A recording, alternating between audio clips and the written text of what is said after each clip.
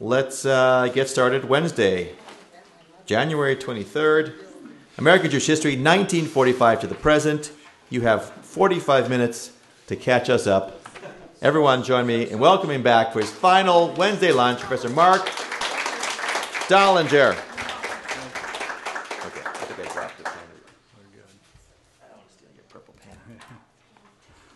Prepare for the rabbi quiz. And here's how it goes. At the 1963 annual meeting of the Rabbinical Assembly, the Conservative Movement's Rabbinic Association, a group of about a dozen rabbis were a little perturbed with their colleagues because they were all passing all the correct resolutions in favor of all the correct social justice positions that rabbis should be, including, of course, since this was 1963, the Civil Rights Movement and support of Dr. Martin Luther King Jr. Well, this small group of activist rabbis decided that resolutions were not enough. In fact, what they needed to do was adjourn the Rabbinic Assembly early, get on airplanes, fly to Birmingham, Alabama, where Dr. King was organizing a march.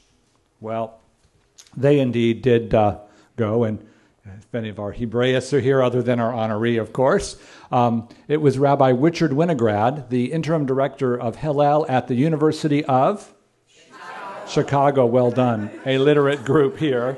And when Rabbi Winograd got down to Birmingham, he met some Southern Jews who saw him at the airport with signs that said, "Yankee, go home." All right? So here's our pop quiz question for today. You're a northern rabbi. You've gone to the south to protest Jim Crow segregation. You're met by white southern racist Jews who want nothing to do with their co-religionists marching with Dr. King.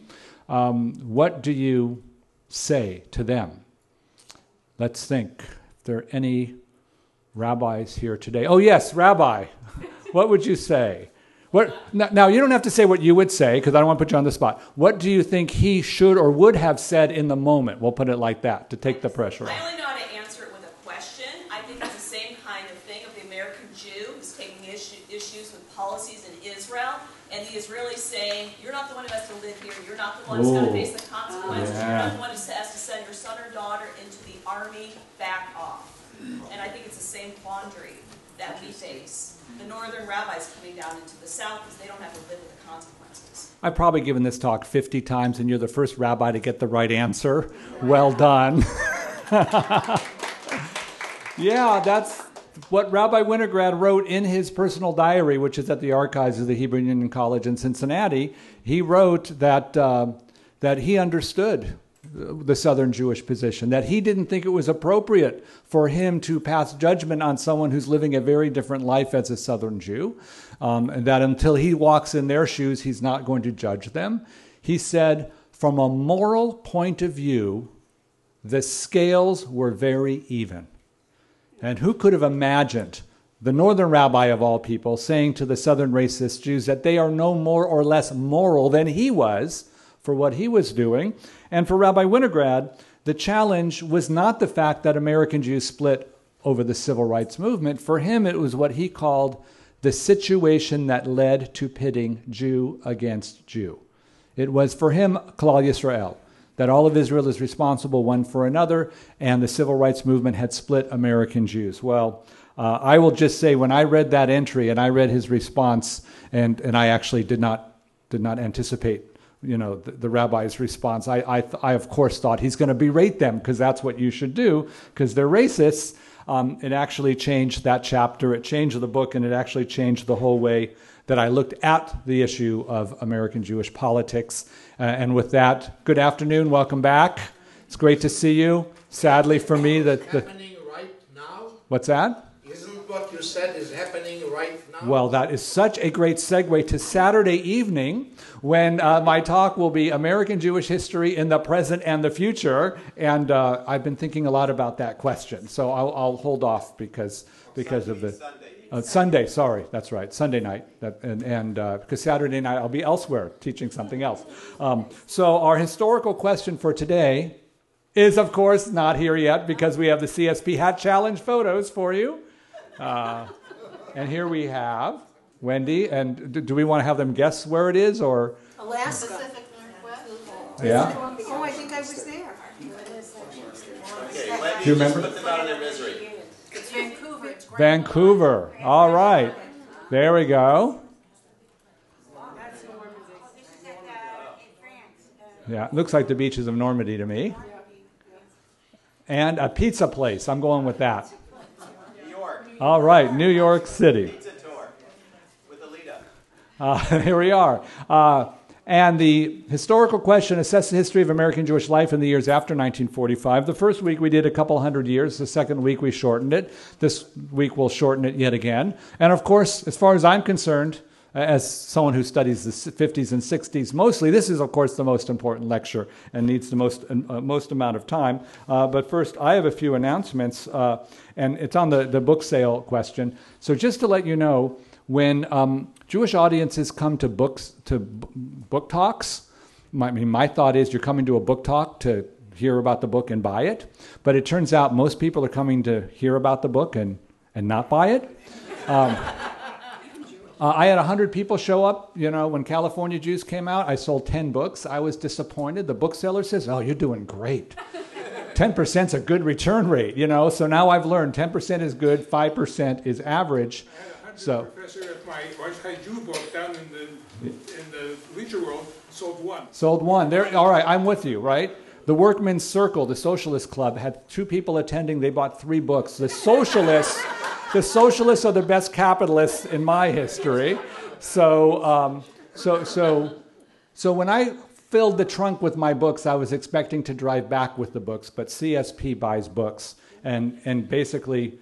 Earlier in the month, they basically all sold out. So when Marcy went home, I had her and Shayna pack their suitcases with more books, and now they're almost all sold out again too.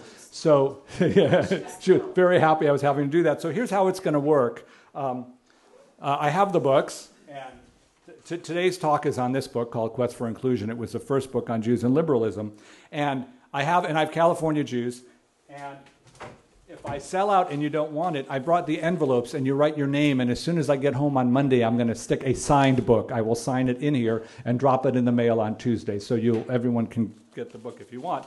And I'll say to Ari, I am very well compensated and treated so well here. I do not take any royalties on any of the books I sell. I donate it all back to CSP. So Ari, you will set the price for whatever you want. The higher you set it, the more money's coming your way. You are conflicted on that question. All right, that's great. And I'm not bringing any more Black Power books because we got a case, and the second printing sold out because Jewish Federations of North America bought one for every one of their young leaders across North America, which is great. And I just got the third printing approved yesterday, so in about 2 weeks there'll be more books. And yesterday I just got an offer to go do that book talk at the APAC Policy Conference in D.C. So if you will be at APAC, you can hear me there. I am told it is a major donor event. I don't know what that means for them, but there might be a donor level. That's up to you and APAC to fight about. So a lot of words today, but we'll get into it. In the wake of the Shoah, the Holocaust, the United States emerged as one of only 2 centers of Jewish life in the world. With rapid acculturation of Jews into the white suburban middle class, communal leaders grappled with questions of Jewish identity. A 1950s consensus-based approach to American life, which is typified by interfaith and the civil rights work, gave way in the 60s to ethnic nationalism, which brought many Jews back to their own tradition. Exceptionalism, that was the theme we've talked about the last 2 weeks, if it ever resonated in American Jewish history, proved the most dominant in the post-war period.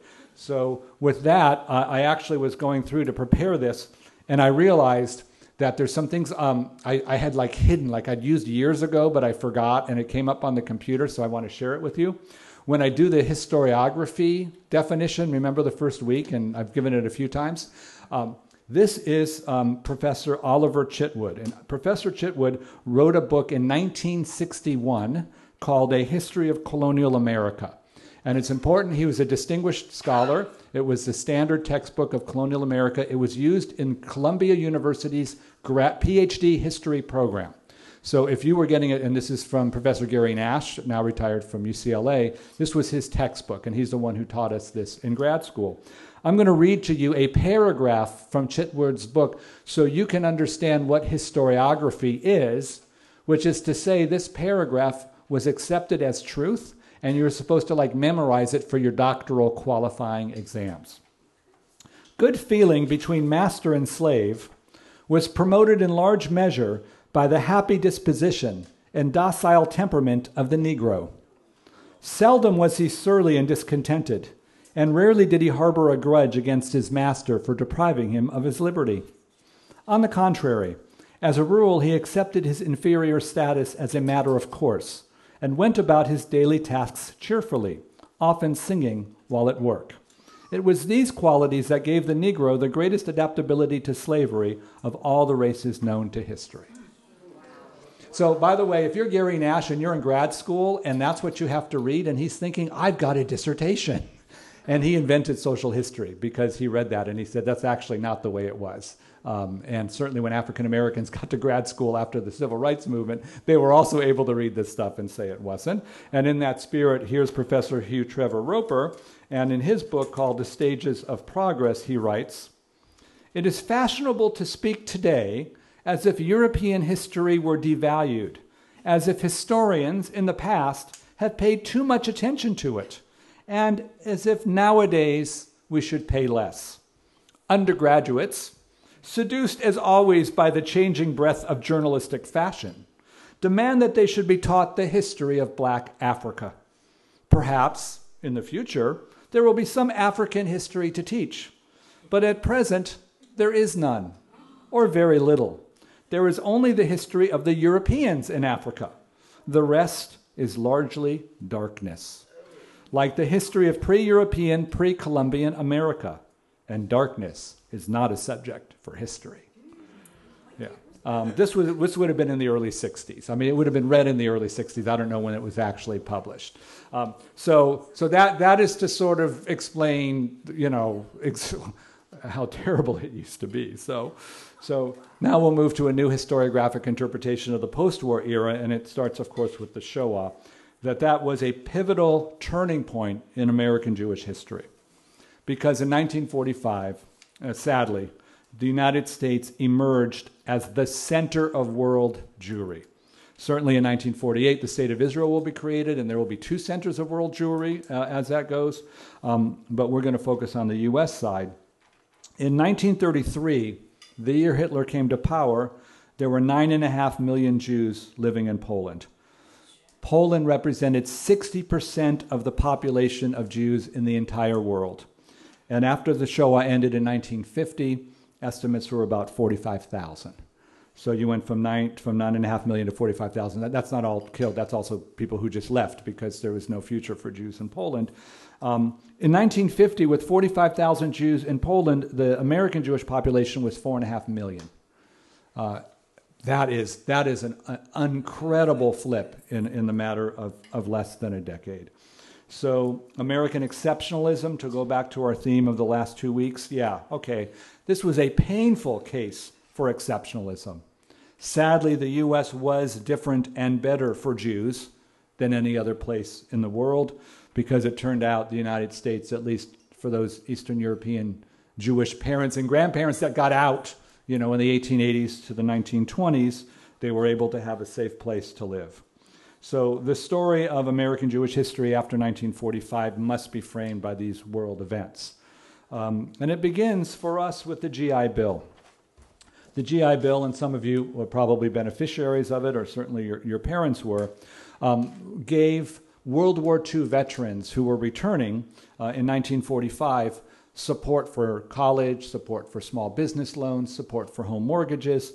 It was what the author of the Jews and Whiteness book called the largest affirmative action program in the U.S. government, and it was related to service people, which in this case were predominantly white folks. So with the GI Bill, And with the post-war era emerging and the economic expanse, Jews were admitted into the white middle class. Anti-Semitism, which was so terrible in the U.S. in the 20s and the 1930s, through the 1950s dropped precipitously. Now, certainly in 1950, there's a lot of quotas, a lot of anti-Semitism going on. By 1960, the statisticians show that 90% of the anti-Semitic discrimination of a decade before had been eased. So you can say that in the 1950s, Jews were entering the middle class, or certainly by 1960 they did. Because of the GI Bill, and because of this decrease in anti-Semitism through the 50s, American Jews were able to move into the suburbs. And this process, was a rapid integration of Jews into largely non-Jewish neighborhoods. Oh wow, I didn't know I put that picture. Is that Irvine, or did I find another one? I tried to find the local university.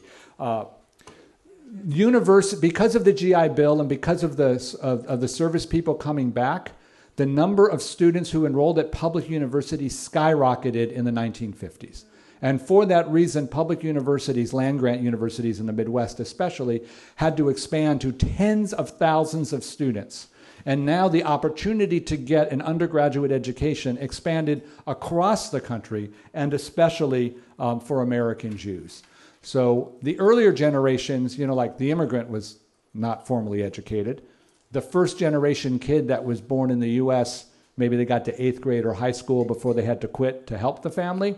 But certainly that generation that came of age in the 50s, because of economic expansion, suburbanization, growth of public universities, it became the standard for a Jewish kid growing up. Yeah, you can go to college if you want to go to college. I mean, not everybody did for different reasons, but the notion that you could do it came up. And largely it was because of the construction of, as we say it here in Orange County, massive suburban neighborhoods, where every house is basically the same blueprint, or every second house is the same, or every third house is the same. I grew up in Palos Verdes in one of those suburbs, which was great, because if I went to my next door neighbor's house, I didn't have to ask where the bathroom was. I mean, the decorations were different, but I at least knew which door to open. And this is the most famous of them for the people from New York. It's Levittown, right, which was a Jewish construction builder. And he was able to deploy a lot of the lessons of World War II factory work to try to get the U.S. Set up for the war, to now build massive amounts of houses. And what's important for us, a thing we've been developing over the course of the month, is that in Levittown, while Jews were admitted and Jews built it, it was racially restricted. That Jews who entered into the middle class or entered into whiteness, entered into privilege, then were faced with the same sorts of questions about how are they going to identify as Jews around issues of racial justice. And this would be a more typical response, which is that Jews did live the American dream and buy their houses in Levittown, even though African Americans were still excluded. In religious life, there was a challenge in the 1950s because prior to this, most synagogues were in the cities. A lot of people walked to the synagogues, even if they weren't traditionally Shomer Shabbat. But once they moved out to the suburbs, you pretty much had to drive to your synagogue, and that's going to be a problem if you're not supposed to drive to the synagogue on Shabbat. So for the Reform movement, driving was not an issue, so it didn't really matter where they set their synagogues. In the Orthodox community, and they tended to stay in the cities anyway, you had to live walking distance. The conservative movement, though, in the 1950s faced a great halachic question of the modern period, which is, can you drive to go to shul? And the Rabbinic Assembly Committee in charge of this came up with a famous ruling where they said it is now permissible, according to halakha, according to the conservative movement, that you can drive on Shabbat so long as you are driving directly to shul, parking the car, and driving directly home. You cannot stop at the market on either way. That does not work. So that was sort of a great moment for how the post-war world and suburbanization intersected with American religion. Frank Lloyd Wright designing synagogues across the country, and now synagogues in the 50s became very big. And so this is not that one. This is the classic synagogue, Toro Synagogue, right? But if you looked at synagogues from Toro and to Elkins Park, it's a beautiful synagogue. Beth Sholem and Elkins Park, right? And now you see that Jews are translating the material wealth and the suburbs in order to build edifices, which they call the edifice complex, by the way, in order to show the integration of their new middle-class status and their continued devotion to their religion in a Christian-dominated suburb where the churches are also going to look really impressive as well. Okay, so that's synagogue construction boom. That's great. Next. This is a very famous book. I think I've mentioned it in some lecture. I don't know who was there or someone else mentioned it, actually. It's by Will Herberg, a Jewish sociologist. It's called Protestant Catholic Jew. And what a great title for a book. Protestant Catholic Jew. That kind of says that in America, there's three groups: Protestants, Catholics, and Jews. Now, if you're a mathematician, the title of that book would give American Jews a 33rd and 1/3% share of American religion. The population of American Jews at the time the book was published was 2%.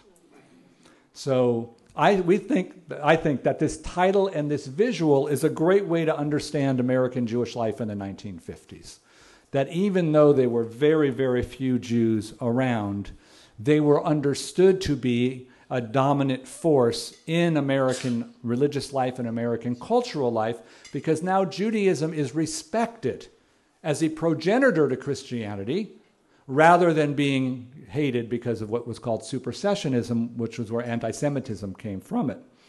If you've ever heard of the phrase Judeo-Christian ethic, okay, by the way, Jewish people never say that. Christian people say that, and there's actually two scholars who are writing histories of the phrase Judeo-Christian and sort of unpacking what that means. If you look at Judeo-Christian, it's a 50-50 proposition, and Jews are first. So Jews generally don't object to Christians speaking of their love of the Judeo-Christian ethic because that's giving great kavod, great honor to Judaism as the forerunner. And I think we can now take a deep, relaxing breath of relief in the 50s with anti-Semitism dropping, the economic potential of Jews increasing, integration into the suburbs happening, and now Protestant Catholic Jew or Judeo-Christian becoming the way in which Jews are being reconceived in American society. This is a little map in San Francisco of a place called Brotherhood Way. Isn't that a beautiful name? I mean, first of all, it's gendered, so we have to say that. That said, Brotherhood Way is a street created in the 50s for interfaith cooperation. And they got synagogues and churches from across the religious spectrum to build next door to one another on the same road. And the Jewish Day School, the Brandeis School of San Francisco, is now located right next to Beth Israel Judea. I don't think it's listed there. So that any and all, in this case, San Franciscans who are coming to their religious services are going to see that there are lots of other religions and that they all live and work together wonderfully. So. Oh yes, and there's a golf, and across the street where it says that the housing development there, yeah, that was a big political issue because the developers and the anti-developers in San Francisco, but they've actually completed all of the homes there by now. And Lake Merced on the left, it's nice because there's water there too. It's right next to SF State. So everyone feeling good now about the 50s? That was the setup. Thank you very much. And now we're going to move to the civil rights movement. And that's going to be chapter 7 of the book. This was my dissertation. It was the first book. And just to give you the value of it, here's how it works. When university presses publish books, they count on every research library in the country buying it. And then you're going to buy it, and your mom's going to buy it, and your mother-in-law's going to buy it, and they're happy. So they charge $140 for the book. Yeah, because they're not here to sell books, right? So fortunately, because I'm the author, I got it for $20. So you'll price it from there. So that whatever price he puts on it, you could, okay, you can do it. And then you can see it. So now, by the way, if you happen to have been to an earlier one and I asked this question, you can't answer it or tell your friends that's cheating. Why did American Jews in the 1950s join the civil rights movement to aid African Americans with Dr. King? What would be the rationale? The fancy historian's word is causality. What would the causality be? Yeah. We were slaves too. All right, so Jews were slaves too. And this is called the history argument. And the history argument makes sense because Jewish history is pretty bad and African American history is pretty bad. So Jews and blacks share a common history and it would bring them together. That's one of the three. Well done. Get a pencil afterwards. Yeah, Wendy? Guilt. Okay, how's that go? Well, maybe for the collective guilt for how blacks had been treated up to that point. Okay, that's excellent. And so what I want to do is dive one step deeper, which is where does the guilt come from? Social justice. And where does social justice come from? Torah, thank you. Okay, that's number 3. Nobody ever gets number 3. Number 3, and I just, for the rabbi, I'll say, Judaism is supposed to have the prophetic mandate, and Jews are supposed to engage in social justice because Torah says to do that. So that's number 3. And there's one more argument. Yeah? I'm going to say economics. And how's that work? Neighborhoods that Jews were leaving were being settled. The blacks were moving into those neighborhoods. There were Jewish businesses in those neighborhoods. There was a lot of commercial interaction between Jews and blacks. Right. It made sense to maintain good relations for that purpose. I love that theory. Sadly, it didn't play out that way.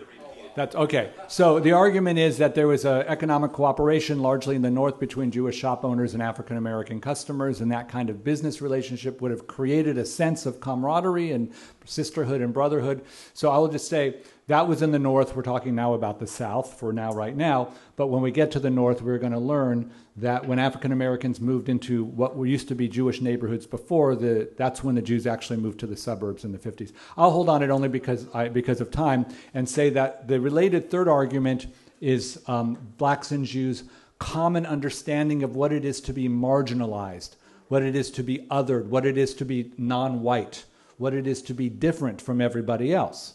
So if blacks and Jews are both existing on the outside of power, then they will have a natural alliance to bring them together. We all good on those 3? Because none of them are right. I mean, they're right because people think that, and that's in fact where, well, dare we say it, the first historiographic generation of treatment of this subject came. What does it look like to you up there? The letter Y. But to me, it is, dare I say it, a representation of the filiopietistic historiographic assessment of black-Jewish relations in the 1950s. Can't you see? I get a pencil for using that, integrating it. So let's imagine on the top left of the letter Y are African Americans and the top right side are Jews. See how they're separate? But if we go down the Y, they come together in the middle. Let's just say 1954, with either the Brown decision or the Montgomery bus boycott with Rosa Parks. That's kind of the beginning of the modern civil rights movement and the Black-Jewish alliance. And then from 1954, marching down, blacks and Jews are together. Now, people have noted, and I think Alina might have noted it, I'm not sure, that the font here at the bottom of the Y has it spreading out again. I do not mean to throw anyone off with the font. I will go find another font that does not offer anything that's fancy so we can see. If you read any book about blacks and Jews in the first historiographic generation, no matter the topic or the focus, community study, national, whatever it is, it's going to have the same thesis. Blacks and Jews were separate for the 3 reasons you described. They came together, and it's all beautiful, right? And since we had Martin Luther King weekend last weekend, and they were having all the talks, this is what all of the sermons were saying, because it has to say that because you have to honor the moment. Well, here's the deal. The history argument breaks down quickly. African American history is the history of slavery and its legacy. Jewish American history is a history of the rapid social and economic mobility of American Jews by the second generation, if not by the third generation, into the suburbs, into the universities, and into professional life. Or as my colleague Milton Brown, an African-American sociologist of ethnicity and race, and the former head of the state of New Jersey's Black Jewish Dialogue Group, explained to me, if I go to another Passover Seder and they tell me they know what it's like to be black in America because they too were slaves in the land of Egypt, I'll scream. Because from African-American perspectives, the history of the white allies is not actually the history of black Americans. And then sociologically speaking, it breaks down similarly. Jews and blacks did not join together till the 50s. Eric Goldstein, in his excellent book, The Price of Whiteness, which was originally his doctoral dissertation at the University of Michigan, argues that Jews could only ally with blacks after they had achieved middle-class status. And he gives a bunch of reasons. And if it were history and marginality, if it was marginality that brought Jews together, it would have been the 20s and the 30s where the alliance happened, because that's when the anti-Semitism was at its height. So as a student of history, he's like, no, if you're going to make that argument as for causality, that that's what caused history to happen the way it did, then you've got to explain why it didn't happen when that actually was worse. And then sadly, on the Judaism-Torah part, if we're going to define normative Orthodox halakha or Jewish law, that the Orthodox are the denomination for whom living according to 613 commandments, and it's problematic to talk about halakha in only Orthodox terms, but if we'll just go there for a minute, the Orthodox should lead all other American Jews with Dr. King, because they know more than any other American Jews what Torah says about social justice. Yet they're all but totally absent, which tells us there has to be a different interpretation of social justice, at least in that denomination. And then you move to the conservative movement, which is sort of the next one in terms of bound by the normative halakhic standards. Rabbi Heschel's the most famous from that movement, and Rabbi Winograd I opened with, but it was not so many. The biggest movement involved was the Reform movement, because they focused more on the prophets and that part of Tanakh, or the Hebrew Bible. So that's great, except that we now have an inverse relationship between level of halakhic observance and engagement in civil rights. And we are recording it, and I am tenured, so it's okay.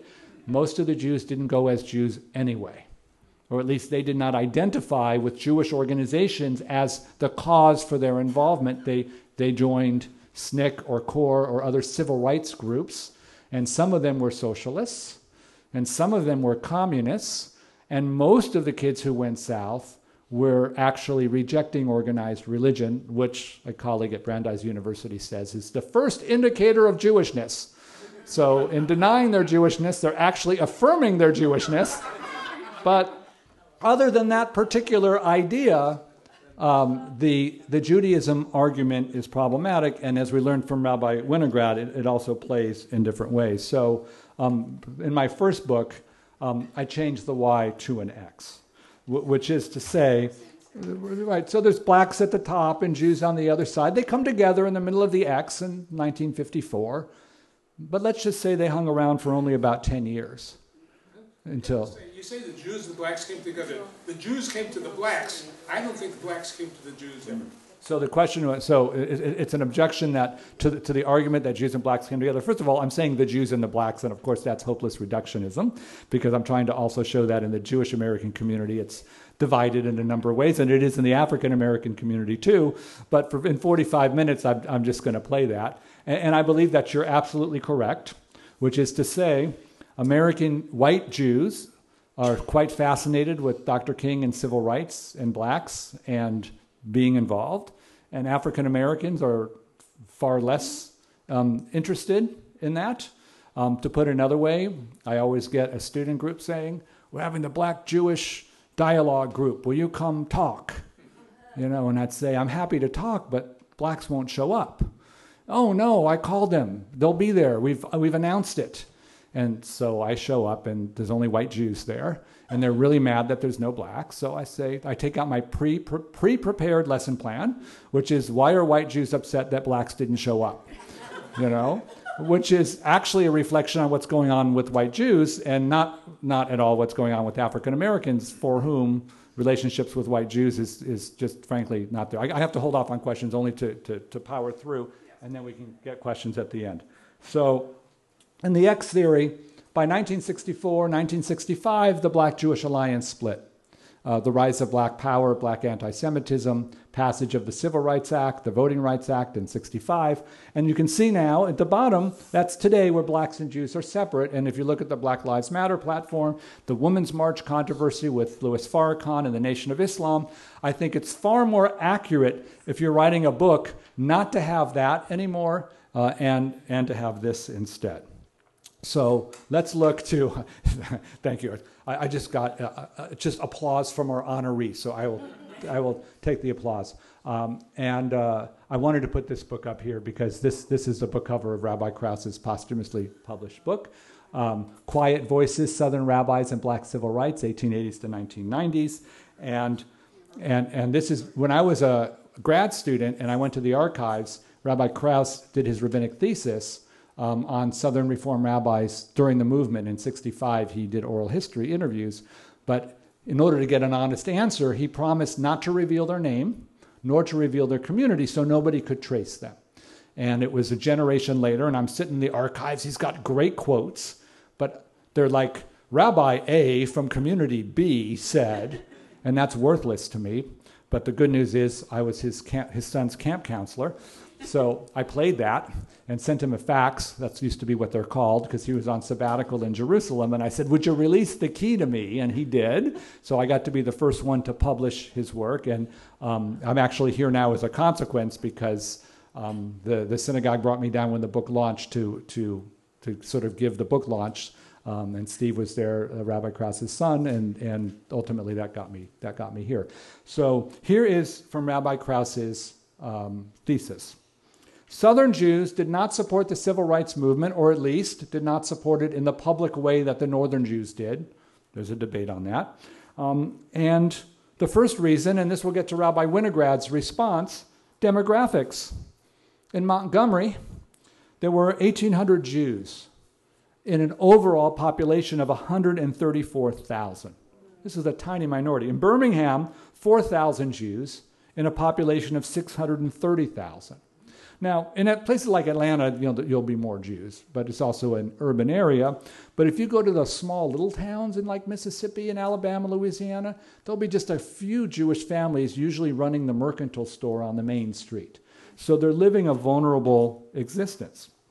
And there's threat of economic boycott during the civil rights movement on both sides. If you sell to African Americans, the whites will boycott you, and reverse on the other way. As Rabbi Milton Grafman in Birmingham Synagogue said, his congregants were, quote, caught in a vice between the Negroes and the whites. They couldn't win for losing. Anti-Semitism in the South was an issue. Leo Frank, the lynching of Leo Frank in 1913, was in the memory of 2 generations of Southern Jews. Rabbi Jacob Rothschild from Atlanta, from the Temple, as they called it, his synagogue was bombed in 1958, occurring in part, as he said, because I was so obviously identified with the civil rights movement. In Houston, Rabbi William Malev, Houston's largest conservative movement synagogue, said, the rabbis have not spoken out, and to have done so would have been to invite resentment and anti-Semitism, if not indeed violence towards the Jewish community. Rabbi Moses Landau, the spiritual leader in Cleveland, Mississippi, said if he decided to support the civil rights movement, quote, it would have been limited to 24 hours. After that single day, he said, I wouldn't be in this state anymore. The Jewish community could not exist if they in any way involved in the civil movement. Well, in 1961 was Freedom Summer. A lot of Northern Jewish college students come down. They're registering people to vote. They're doing activism. They get arrested. They get sent to jail in Mississippi, in the jail called Parchman.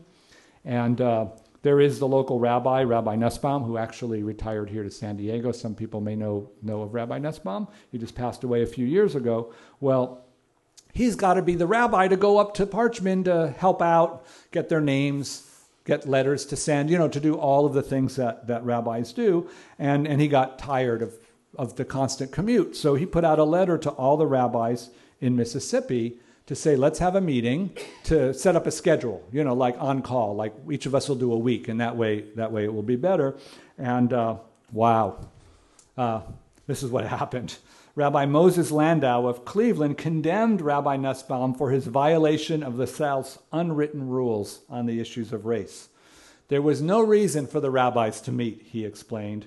He was opposed to any jail visitations by what he called uninvited rabbis. You'd have to be invited by the whites, by the sheriff, right? Unless the sheriff invites you in, you don't go in. That's part of the Southern etiquette. And here was the quote that he wrote in his letter to his colleague. "It is your privilege to be a martyr. There are dozens of vacant pulpits. You can pick yourself up within 24 hours and leave. Can you say the same of about 1,000 Jewish families in this state?" All right, now the next line I'm not so thrilled about, but he said, "I am paid by my congregation, and as long as I eat their bread, I shall not do anything that might harm any member of my congregation without their consent." Rabbi Alan Schwartzman of Greenville, Mississippi, "I am wondering whether we as local rabbis would not be harming our people, our positions as rabbis, and the good work that we're doing in the racial problems of Mississippi by going to bat for these temporary inmates." Even those who supported this idea of a meeting were revealing the deeper issues. Rabbi Sidney Goldstein of Meridian, Mississippi, "Blessings on you. You make me feel very proud that the rabbinate comes up with people like you." Well, Nussbaum ended up canceling the meeting. It never happened. And just for having asked for a meeting to talk about it, his own congregation's board of directors, quote, uneasily, that was their word, uneasily consented to the visits, but only with the stipulation that Nussbaum say he's going, quote, without any identification of my congregation. Several congregants registered their disapproval with their rabbi by going to the local sheriff. Others, of course, resigned their temple memberships. So it was a complex situation for Southern Jews. Are we feeling, in a weird way, empathetic to Southern Jews for the problems? Or at least I'm trying to show some empathy for the Southern Jews. And now we will take down the Northern Jews because we had too much empathy walking into the room. Well, if you're studying Northern Jews in the Civil Rights Movement, what you want to do is look at a moment before people were watching. Everyone's watching from 1954 on, because that's when the Civil Rights Movement begins. So just for fun, I go into the archives, and I start looking in 1945. And in 1945, well, it got to be 1947, I noticed this transcript of a debate on the U.S. Senate Subcommittee on Education. Because after World War II, the federal government decides it needs to support public education because states pay for public schools. In the Cold War, fighting the commies, the states aren't going to have enough money to build the kind of engineers we need to fight the communists, so the federal government's going to put $1 gazillion in state schools. And, so there was testimony being given, and the testimony is about Jim Crow. And the following is stated. So long as the law, which would be the law to give public funds, so long as the law guarantees that states having segregated school systems do not discriminate financially against children in minority schools, we believe the bill should be supported. What does it mean to argue that you can have separate racial schools as long as they are financially equal? This is, for the lawyers in the room, this is a Plessy versus Ferguson case of 1896. That's important because the Brown decision of 54 overturned the Plessy case. Plessy said, and this was with interstate railroads, as long as the whites and the blacks have equal railroad cars, you can keep the races separate. And the Brown case was important because it said, even if it's equal financially, and by the way, it's never equal financially, but even if it is inherently unequal. Who on earth would argue in favor of racial segregation? Rabbi Stephen S. Wise of New York's Free Synagogue. The leader of his generation, a personal friend of President Franklin D. Roosevelt at the time, And it was stunning to read that he's defending Plessy. Well, of course, I had to do the research to figure out why one of the leading northern rabbis would defend segregation. It turns out that after he gave his testimony for public education, which is a good rabbinic thing to do, some white Southern senators pulled him into a side room and said, we don't want any federal dollars in the South, because when you put in federal dollars, you put the strings attached, you're going to go after segregation. So here's the deal, Rabbi. You either go back there and agree to an amendment that says you're not going to touch Jim Crow, or this bill will never get out of committee. And now Rabbi Weiss has an impossible moral choice. Do I agree to sell out African Americans for the sake of white Americans to at least get federal dollars into schools across the country? Or do I sacrifice the entire country because of these racist, bigot white Southern senators? And we can see that what he said is, so long as you give equal money, okay, I'll agree to the amendment. Now, this is called liberal gradualism, which means when you're bringing social change, you can't get everything at once. It's step by step. And he said, okay, we'll take this step, even though, of course, there's more work to be done. Well, Dr. Martin Luther King Jr. was too young to have attended that meeting. But if he did, what would he have said to that deal? There's no way he would agree to that deal, because his whole point is to help African Americans in education. So what happened was the rabbi was enjoying the privilege of being white, and he was able to make that choice. And that, if we see that as informing the Black-Jewish alliance of the 50s, we see an essential difference between the two communities. And I argue in my current book on Black Power, which most of you should have because you're members, that that's actually what happened. That even the largely white male senior leadership of national Jewish organizations understood what was going on. So the American Jewish Committee in 1969 said, Black power stresses Black initiative, Black self-worth, Black identity, and Black pride. It is stunning that a center-right organization would say something like that. Rabbi Roland Gittleson, senior rabbi of Temple Israel of Boston, says the positive aspect of Black power is its search for ethnic identity. This we Jews of all people should be able to understand and approve. This is Arthur Hertzberg, rabbi, Columbia University professor, author of The Zionist Idea. Perhaps the saddest element in this whole frightening picture is in the fact that Jews are the people best able to understand the rhetoric of Black power, even though they're most directly on the firing line of its attack. And indeed, Rabbi Hertzberg was the one whose words resonated because American Jewish leaders, rather than just focusing on the anti-Semitism of Black power, said, hey, if the blacks are going nationalists, maybe the Jews could go nationalists too.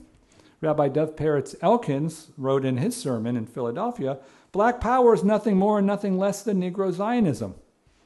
Hertzberg said that Stokely Carmichael, the leader of Black Power, was the most radical kind of Negro Zionist. He talks exactly the language of those Jews who felt angry at the sight of Hitler and most angry by the good people who stood aside. Gittleson said the Black Power advocate is the Negro's Zionist. Africa is his Israel. Case after case, rabbi after rabbi, celebrating Black Power and using it to tell American Jews that you should actually become more Zionist and you should let the blacks lead the way. The Soviet Jewry movement, I learned in my research, only grew in the late 60s because Black Power gave American Jews the confidence to go out in the street and march. They were not going to march in the mid-50s when they should have if they're fighting the anti-communist Soviet Union. McCarthy era is when you want to get U.S. congressional support for you. They waited to the mid-60s, and I argue that when the Jews were going in the suburbs in the 50s, they were trying to kind of downsize their public Jewishness. But thanks to the 60s, thanks to Black Power, thanks to everyone marching in the streets, here they were. And there was a religious revival, too, for Tevye. The most popular book published by Jewish Publication Society, the late 60s and early 70s, was, of course, the Hebrew Bible.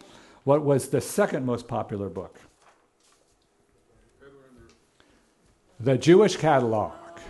How to be Jewish using macrame.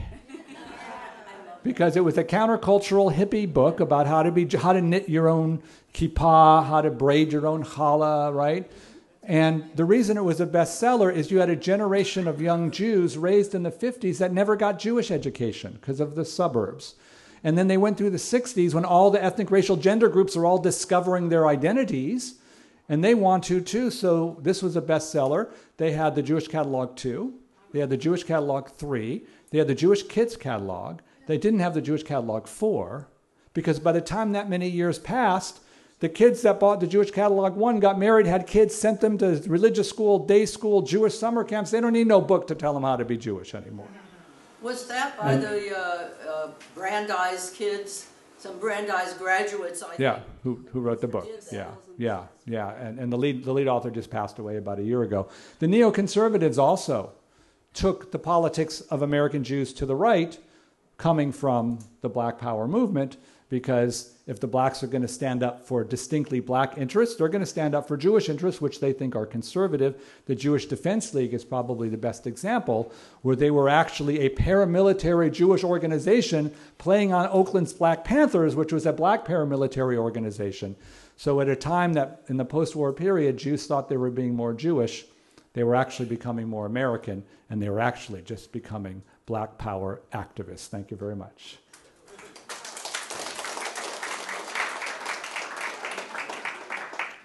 Mike. Okay, so you have a partial thesis, at least, that Jews turned inward in the late 60s, 70s, and became more Jewish and interested in Jewish causes, even ritual. Reading the Pew surveys and that kind of thing, you learned, Pew, P-E-W, that over time, Jews have lost identification with Jewish institutions, are becoming less Jewish. So there's a little bit of divergence in what you're saying from that. The question really is, was there a period of time when that turning inward stopped, and we're no longer in that phase of turning inward, but we're now into just becoming more secular? I'm only saddened by your question because it's the perfect transition to Sunday night's talk, because that's exactly what I'm going to say, but I'm going to answer it as a tease for everyone on Sunday night, which is, yes, you're correct on all points, and it's because there's a break. So the Pew study now is showing a greater disinterest between Jews and identifying as Jews in a variety of different ways. My overarching career thesis is that Jews tend to emulate the dominant culture around them, and that's what we tend to see, and I find it interesting when they don't, right? So that's how I view it, which means when the Southern Jews in the South in the Civil Rights Movement, let me just so I don't forget that part, were copying Dixie and copying the white South. And then the Northern Jews were doing the opposite, fighting for Dr. King and civil rights. The historiography has them as opposite because they took opposite views. I wrote in my book that they were the same. And they were the same because Southern Jews were like white Southerners, Northern Jews were like white Northerners, and in the South you had to do this way to fit in, and in the North you had to be something else. So what was the story actually the story of? It was a story of the quest for inclusion, dare I say, right? And in the idea of Jews becoming included, they do that. So what happened after 1975 and 1980 is the Black Power movement recedes, identity politics recedes, and white and Christian America move away from religiosity, and Jews are going to follow once again that move away from religiosity. Yeah. When you talk about historiographic, yeah. pietism, Nice, well done. the image that comes to my mind is the Skirball Museum, where the first thing you see is the hand from the Statue of Liberty and the videos of all the accomplished Jews. So do you think that museum should be presenting a more full picture, or is it their job to focus on the positive because that's our public face to others? Okay, so the question's on the Skirball Museum, which is up in the Sepulveda Pass, and how its visual representation appears to be celebratory and, dare we say it, filiopietistic, and do I have any attitudes about Skirball? You have just asked an incredibly politically charged question, because what you are bringing up is precisely the debate that LA's organized Jewish community had at the time that, not when it was planned, but when fundraising occurred. How many tens of millions of dollars are going to be put into this? And the biggest debate was, in fact, that the word Jewish doesn't appear in the title, right? So that was seen as a movement away from being Jewish. And then once you walk in, how is Jewishness going to be depicted in typically a celebratory way? So my colleague, Professor Ed Luby, is chair of museum studies at SF State, and I'm fascinated by the question of how museums choose to represent. Because I think that Professor Luby and I are paralleled in historiography, meaning I'll write it in a book, but he's teaching his grad students how they're going to design a museum exhibit, and I'm like, are you interested in like not being filiopietistic, right? And good museum folks are incredibly intentional in how they are going to represent it, and they do not want to be purely celebratory. And there's a business to museums where they have to get people to come in and see it, and people tend to like self-congratulatory stuff. So this, in the annual meeting of the museum, scholars, you would fit right in into that. All the way in the back, yeah. Going back to your comments about the Jewish merchants in black neighborhoods, and I got the sense that you were saying this in a very approving way. I grew up in Chicago, and in Chicago, my perception was that the Jewish merchants in the black communities were marginally integrated Orthodox. And the Orthodox, of course, were the group that was generally underrepresented in these matters of liberation. On the other side of that coin... Do you have a question? Oh, yes, I wanted to get your comments on this, but let me just ask the other side. You might want to take a look at, or would you want to take a look at the experience of Catholics in the South? In Chicago, working class Catholics had a very bad reputation, at least with me, as being conservative and backward looking. In the South, they were near the front of liberalism. Right. Okay. So the question is looking at the role of Jews in urban America, in small businesses with African American patrons, and what my take on that would be.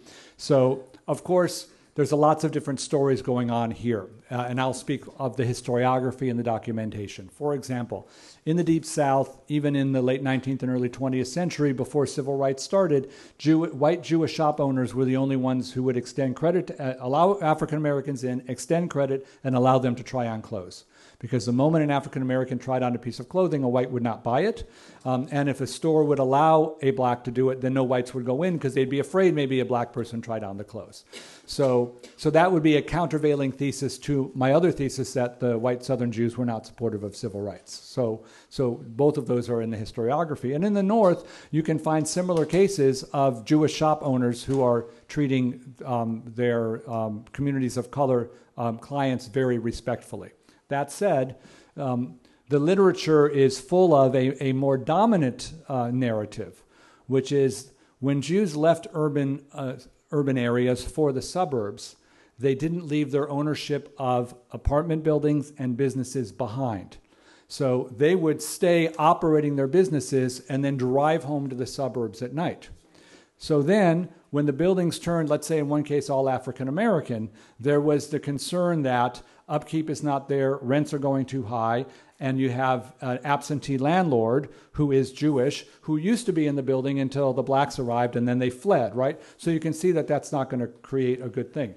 The deeper question in the historiography is that a black Jewish thing or is that an economic Marxist thing?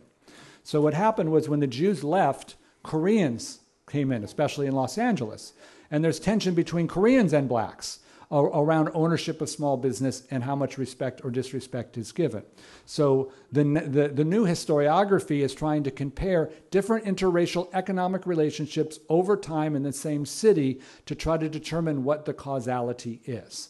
So with that, last question, yeah.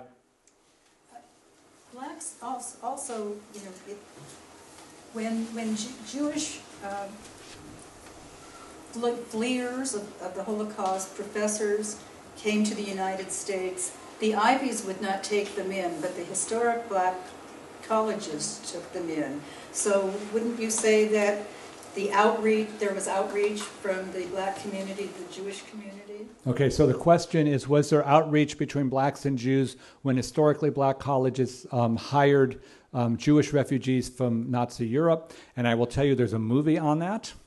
It's an hour long. Cal State Northridge's Jewish Studies program did it about 2 months ago, and they brought me in to speak on it, so I saw the movie and then chatted. It's a complicated picture. So what you've done is offered a particular historiographic perspective based upon a lot of truth that happened, and there's another interpretation. While it's true they couldn't get jobs at the Ivy Leagues, it's also true they probably weren't qualified for Ivy League jobs. It probably wasn't an anti-Semitic thing. And the fact that historically black colleges would hire them was great for them to be able to do it. It's also true that if they had an opportunity to get out of the historically black college to get into a higher paying, white school to the north, they would get out. And they were not there because they were social justice activists. They were there because they were refugees and they needed a job. And the movie did a nice job of sentimentalizing personal stories between African American students and their white Jewish Holocaust surviving professor. And the overarching question is, what happens when a victim of Nazism goes into the Jim Crow South? That's a fascinating question. Cheryl Greenberg at Trinity University is a scholar on that question, and she has discovered that African Americans in the Deep South were far more understanding of what Nazism did to the Jews of Europe than the contemporary Jews were to understand what racism in the South was doing to blacks. So what I found in the movie was far more individual stories that were happenstance rather than any kind of theme beyond the systemic challenges they had. So thank you. Thank you.